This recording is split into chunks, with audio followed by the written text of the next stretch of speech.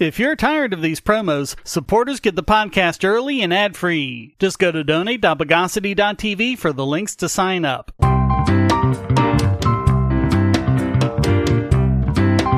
Welcome to the Bogosity podcast for the week of January 9, 2022, the podcast that converts metric to early dynastic.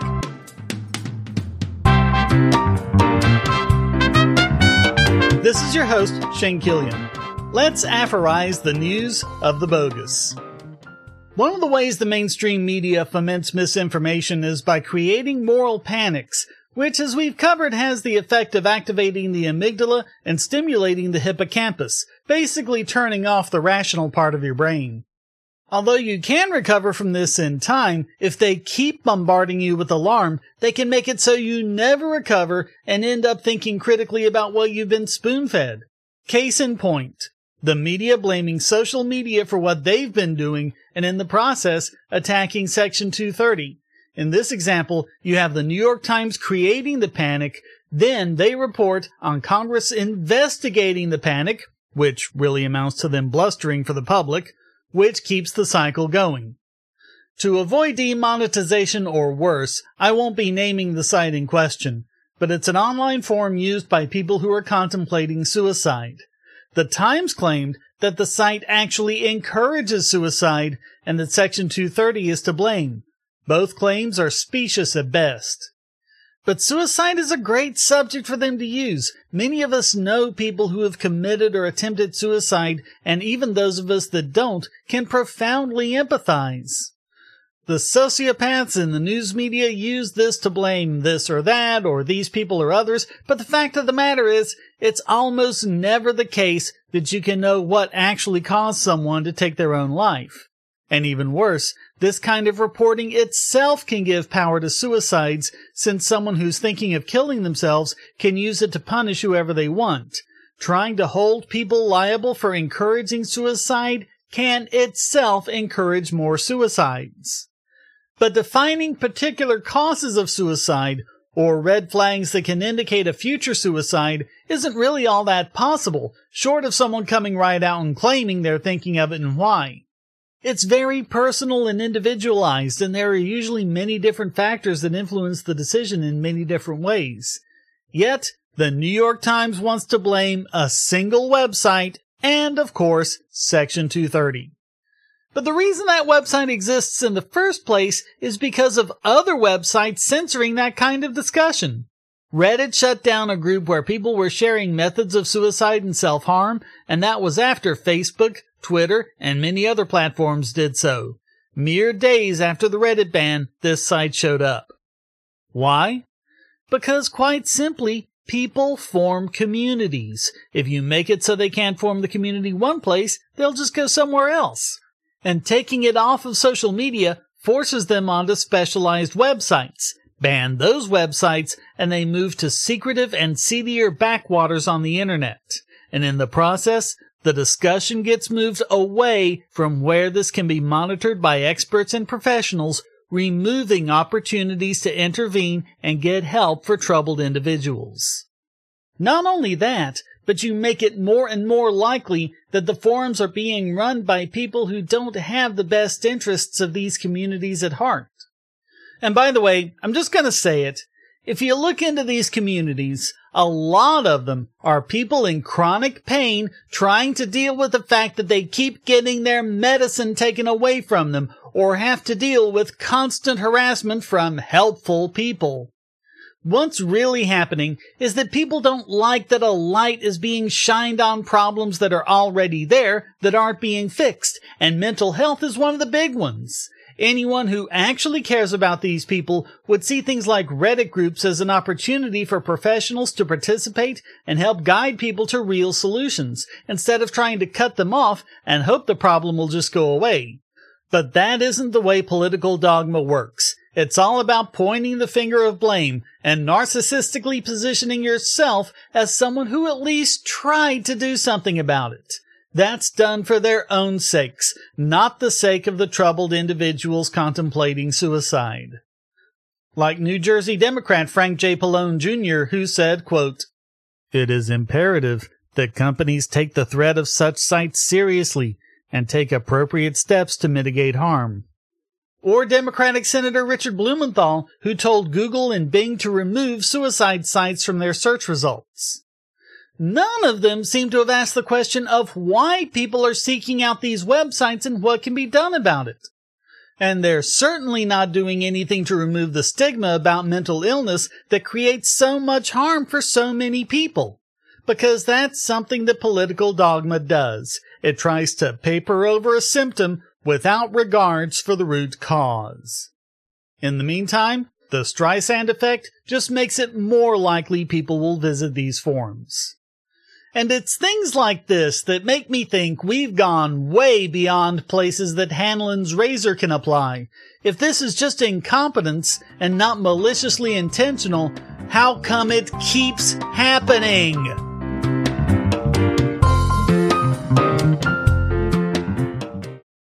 If you're looking for a way to support this channel, but you don't have any spare cash and you can't stand ads, you can do so by generating your own cryptocurrency. Use the links at the bottom of the description to follow the link to Odyssey.com to listen to the podcast and see all of my YouTube videos as well. Just watching videos will produce cryptocurrency for the creator and yourself. And since Odyssey is always monetized and never censored, you'll have no problem seeing all the videos from your favorite creators.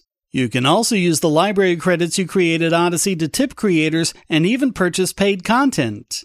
Earn library credits through various rewards, including daily view rewards and the number of shares and invites.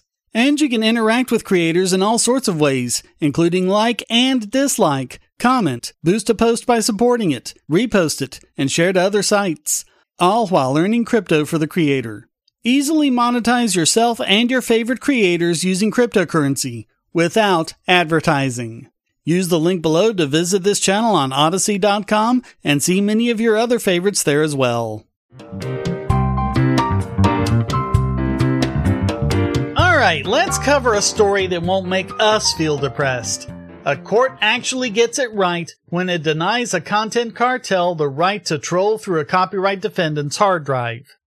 Strike 3 Holdings is one of the biggest copyright trolling companies there is, filing over 1,900 piracy lawsuits in the U.S. in 2021 on behalf of adult video companies. Even though streaming is the main piracy outlet these days, most of them continue to target BitTorrent users. While most people cave, occasionally you get pushback, and in this case, a John Doe defendant in the Central District of California refused to turn over the contents of his hard drive on demand. Strike 3 accused Doe of pirating 54 movies, and during the discovery process, they asked the court for a full forensic copy of his hard drive, as well as all of the information on his cloud accounts. Doe objected, saying that handing over all the hard drive's contents would not only give them private information such as family photos, but also content protected by attorney-client privilege. U.S. Magistrate Judge Sherry Pym ruled in favor of Doe, saying, quote, "There is no question that an examination of these images would reveal information relevant to either proving or disproving plaintiff's case. But producing a complete forensic imaging of defendants' hard drives and accounts will also disclose information that has no relevance to plaintiff's copyright infringement claim, including family photos and personal financial information." Instead, Doe offered to enter specific search queries in front of an expert hired by Strike 3, but the company wasn't willing to do that. Apparently, they didn't want to have to specify what it is they wanted, but go on a fishing expedition. Strike 3's solution is for their own expert to filter out all the privileged information, but as Doe pointed out, it shouldn't be up to Strike 3 to determine which files are private and which ones are relevant. And that isn't me saying it, it's the judge. Quote, "Because plaintiff's protocol does not adequately address defendants' privacy, confidentiality, and privilege concerns, a forensic examination of defendants' devices threatens the disclosure of irrelevant and privileged information." And really, all of this is way out of proportion to the nature of the accusation. Quote, "Undoubtedly, a complete forensic information would be a more reliable and thorough way for plaintiff to ensure it has obtained all relevant information. But given what is at issue in this case, the alleged infringement of 54 movies, Requiring defendant to turn over images of his hard drives and cloud accounts to plaintiff is not justified. Sorry, strike 3, but you're actually going to have to find evidence for your accusations. Burden of proof's a bitch, ain't it?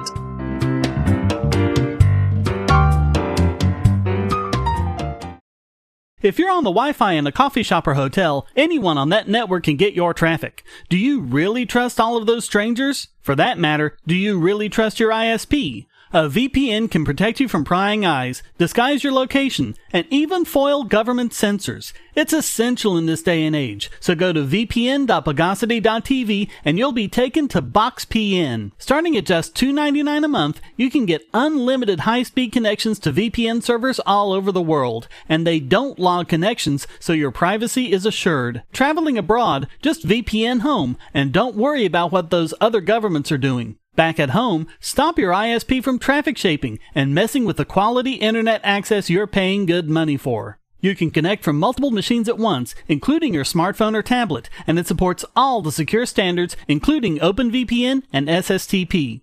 Bypass censors and surveillance with your own secure VPN connection. Go to vpn.bogosity.tv.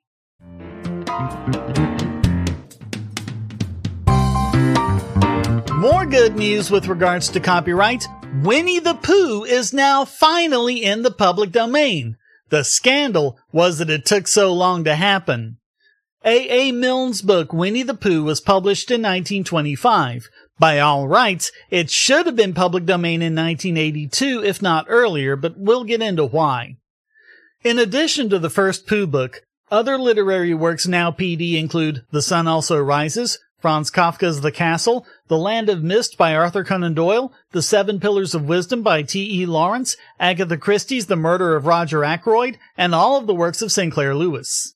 Movies include Buster Keaton's Battling Butler, The Temptress starring Greta Garbo, and the first full-length sound film Don Juan. The age of all of these works should be enough to convince any reasonable person that copyright term extension makes zero sense, legally, ethically, or morally. The whole point, so we're told at least, is to be an economic incentive to creators so that they'll have exclusive rights to copy and sell it. What possible justification is there to make that period of time 95 years or 70 years after the death of the author? Who's really going to decline to write something because their great-grandchildren might not be able to sell it? Not only that, but when Milne wrote Winnie the Pooh, the copyright term was 28 years, although it was possible to extend it for another 28, making the maximum 56. So from everything he knew at the time, his work would enter the public domain in 1982 at the latest. And it didn't stop him from writing it now, did it? That's from American publication, of course, which Milne made a lot of money from, but he was British. But even then, in the UK at that time, it was 50 years after the death of the author, which would have made it PD in the UK in 2006. Either way, it makes no sense whatsoever that it would take until now for Winnie the Pooh to enter the public domain. By the way, the other book, The House on Pooh Corner, will become public domain in another 2 years. But talk to a statist, and they'll bleed on about copyright as if it's some sort of moral right. They've basically been brainwashed by the state and big content corporations to view words on paper as property, making a false equivalence with tangible goods and an artificial monopoly. But that has never been the purpose of copyright in the U.S., and as we've seen over and over again, it's far from the case that you don't get works being created when there's no copyright protection. In fact, you generally get more, since creators have to keep creating in order to keep making money.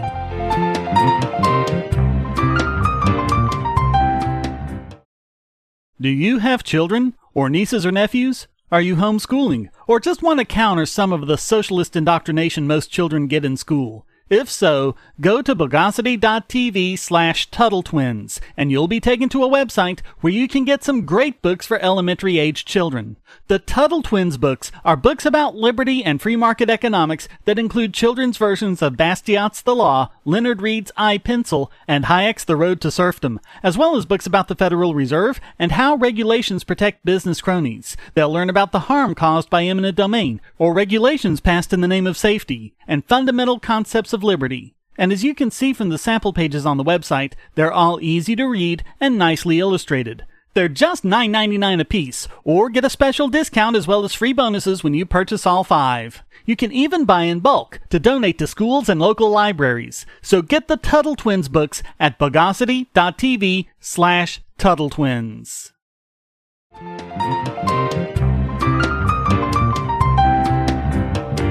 And now it's time to remythologize this week's biggest bogon emitter. And this week, it goes to Homeland Security Investigations, whose agents were engaging in operations designed to crack a, quote, transnational criminal organization engaged in sex trafficking. They should have arrested themselves, for they were the ones having sex with the victims. This story is from last year, but thanks to Marco Polo 112 for bringing it to our attention now. Lon Weigland, Deputy Special Agent in charge of Homeland Security Investigations in Arizona, issued a press conference back in September 2018 about Asian females who may be sex trafficking victims. It took 2 years for it to be revealed that HSI knew at the time that federal undercover agents paid for and engaged in sex acts with suspected victims. Adding to their culpability was HSI's refusal to let its agents testify, causing the entire case to collapse. All felony charges against the alleged ringleaders were dropped. HSI has always enjoyed little accountability and oversight, even when it's involved in things like shootings of civilians all over the country. An HSI spokesworm claimed it was the acts of just a few agents not acting under the color of HSI, but their own documents, as well as statements by local police and the response of the federal government, shows that statement to be a lie. According to Bullhead Police spokeswoman Emily Frommelt, quote, detectives were informed by HSI that the undercover sexual activity was authorized. And a leaked HSI policy handbook says that undercover agents can engage in illegal activity of the very sort being investigated. I don't know what more needs to be said, other than the HSI just has to be this week's biggest bogon emitter.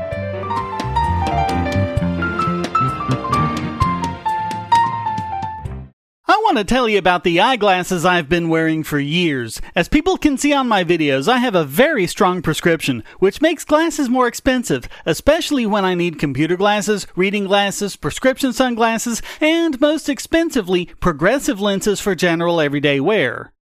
To save money while still getting quality glasses, I get them from Firmoo. In fact, I just got a pair of progressives with high-index aspherical lenses and a nice pair of frames my wife loves for just over $100. It would have been $500 to get them through my eye doctor. Not only do they look good, the glasses are durable. I've worn many pairs for several years without problems.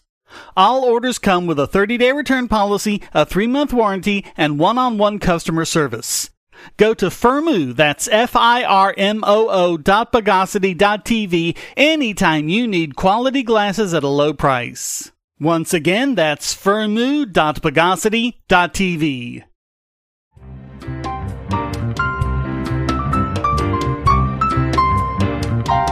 And now let's rigify this week's Idiot Extraordinaire. And our first moron of 2022 is none other than President Joe Biden, who just signed a $137 million deal with a German pharmaceutical company to build a COVID test strip factory to produce 83.3 million tests a month. The problem? At the earliest, these won't be available until late 2024. That's not just closing the barn door after the horses have left, that's building the barn after they're long gone. Merck, under their brand Millipore Sigma, will build a new factory in Sheboygan, Wisconsin, according to the Defense Department. A spokesperson said, quote, Construction is expected to begin the second half of 2022, and initial planning and preparatory work is already underway. We estimate that the facility will be capable of providing lateral flow membranes in the latter part of 2024. Ultimately, Biden has pledged to spend a total of $3 billion on the testing kits. This is part of the $1.9 trillion American Rescue Plan Act Biden signed last year. Of course, this does nothing about the current shortage of test kits. Given the relative mildness of the Omicron variation, which represents as many as 70% of new cases in the U.S., while the number of deaths can be counted on one hand, and how that happened in just 2 years, once another 3 has passed, it's pretty obvious that by then, COVID will likely be just another cold virus, as many epidemiologists predicted at the very beginning. So, who is really benefiting here? The people or a Biden crony? So all of that makes Joe Biden this week's Idiot Extraordinaire.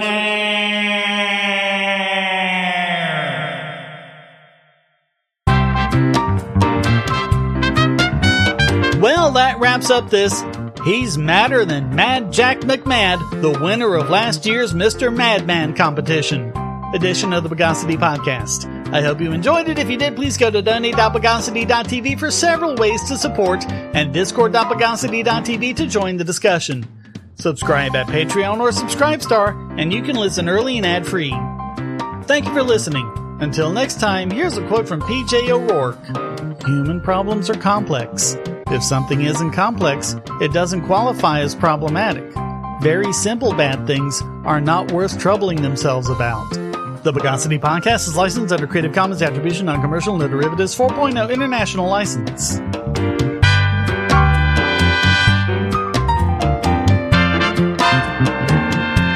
Bogosity.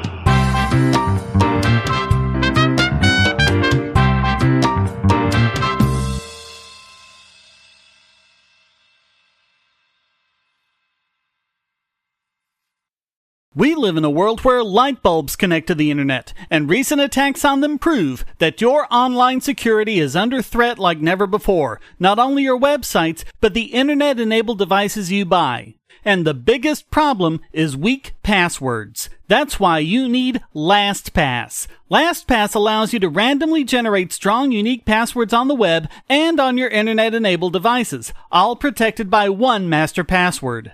LastPass sets up in minutes and gives you secure automatic logins throughout the web, synchronizing across all your browsers, all your computers, and even your mobile devices, at home, at work, or on the road. It even securely stores sensitive form data, including credit card numbers, backup sensitive documents, software licenses, Wi-Fi logins, and more. And with LastPass Premium, you can get these benefits on other applications, manage passwords for your entire family, and also get priority customer support. Sign up at password.bogosity.tv for a free month of LastPass Premium. Log in securely everywhere using the last password you'll ever have to remember. Go to password.bogosity.tv and get LastPass now.